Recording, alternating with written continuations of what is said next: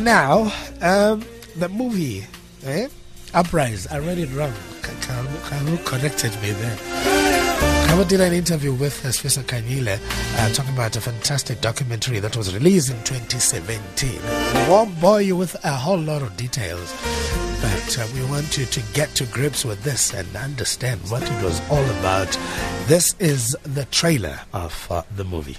A great deal has been said about the threat that black consciousness movements pose, but surely they also have cultural affiliations and activities. Oh yes, they've got drama association, and the drama associations get together. They have all sorts of plays, rather activistic plays, and they have all sorts of poetry readings and so on. But I can give you an example of some of the poetry that's read by the black consciousness movement. Suckers of my country, they laid their sponges flat on its soil and absorbed its resources to feed their coffers. Agostino has spoken the language of the poets, that they went away in multitudes and forgot their hearts behind. But late is never a bad start. In Africa my beginning, and Africa my end. Now this is the cultural arm of the black consciousness movement, and you can decide for yourself whether you consider this to be activist stuff or not. But you can quite well imagine that with a cultural action like this going on every evening in the various centres of South Africa, it wouldn't surprise you to realize why these youngsters are marching through the streets with their fists in the air.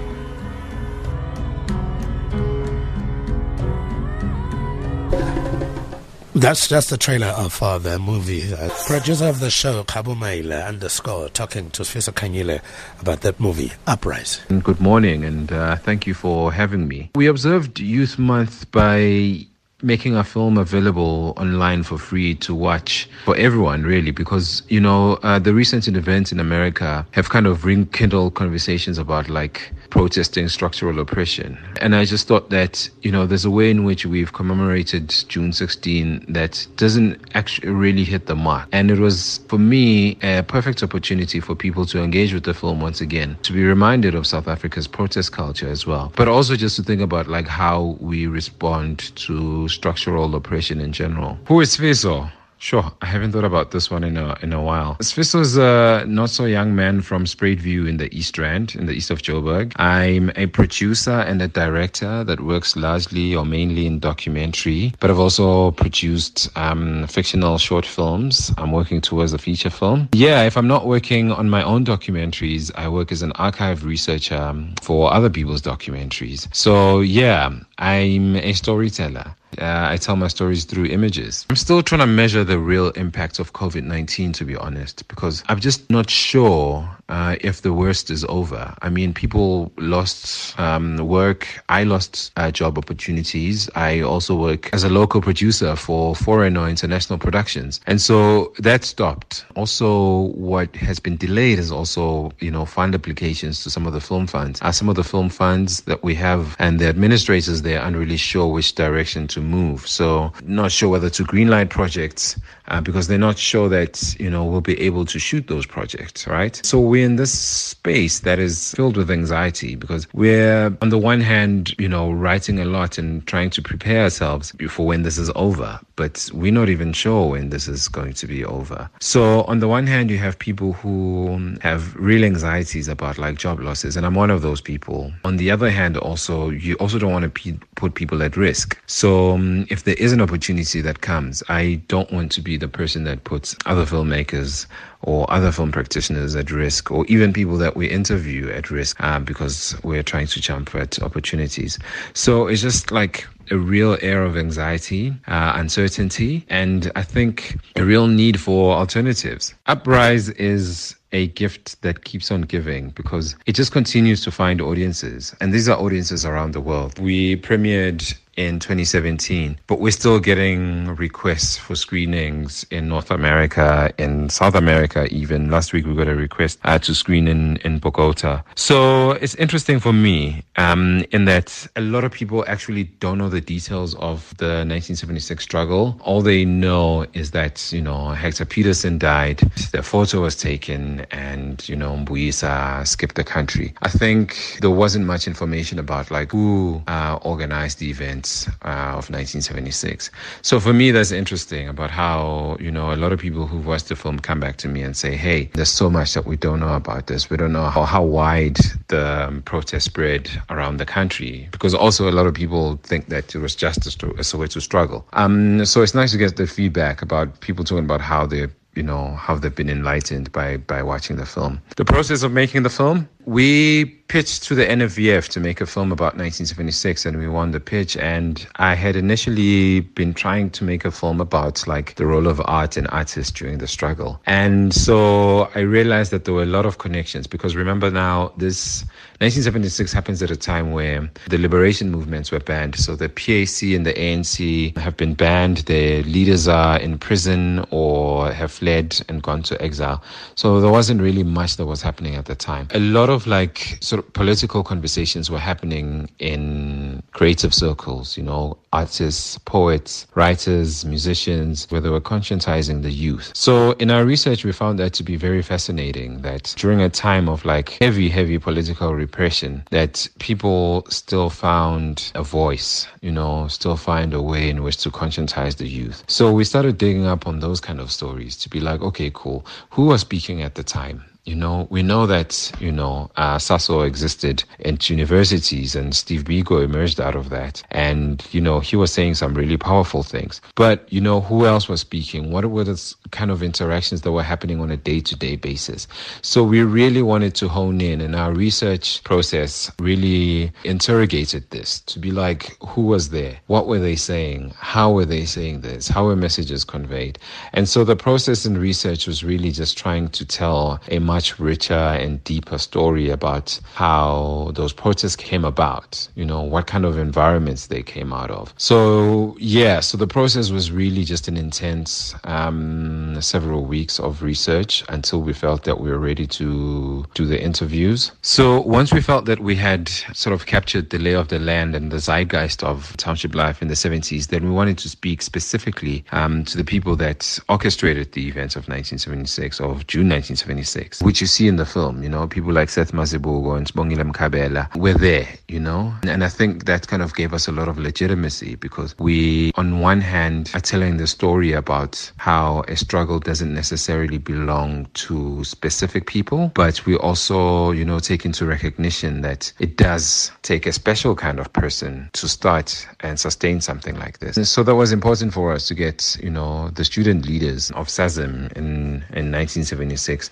to speak in the film, to talk about not only the climate of the time, but also just about like, what was the impetus, what was it, what was the thing that really pushed them to go out there. So we started filming Uprize in 2016, and I think at the time of filming, the Fees Must Fall and Rose Must Fall struggles have just simmering down, It was very exciting for us, because we then had an opportunity to engage the leaders of the 1976 struggle about the struggle that was taking place at the time.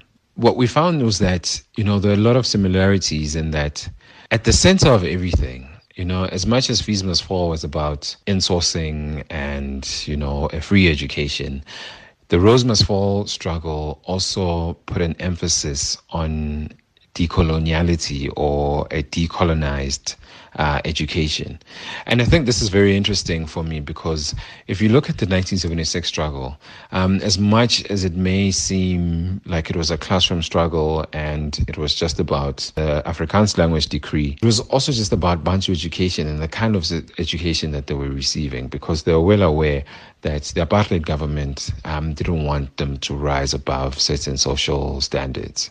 And so this is very important, because you have a struggle 40 years earlier where the students are saying enough is enough. If you're going to give us this kind of education, then you might as well not educate us. Because after that there were also students who went into exile who thought that, they'd rather fight using the gun than fight using the pen.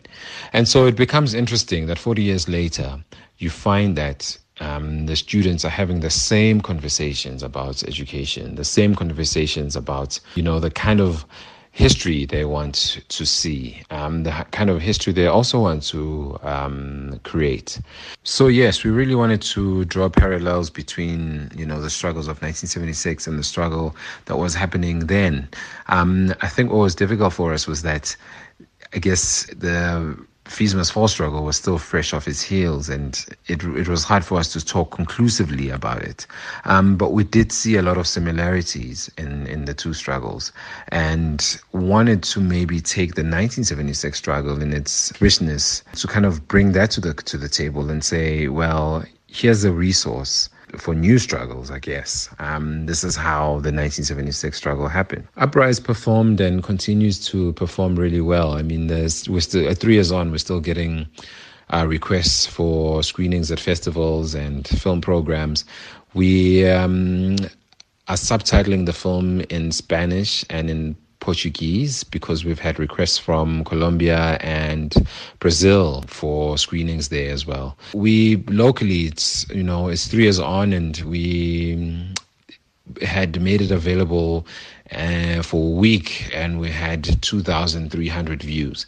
So, I think that tells you something about the power of the film. We had it on SABC 2 years ago. It was also on BET, on DSTV. Yeah, it's done the rounds. And I think for a film, films usually go on the market and within a year, people have forgotten about them. And this one still continues to do really well.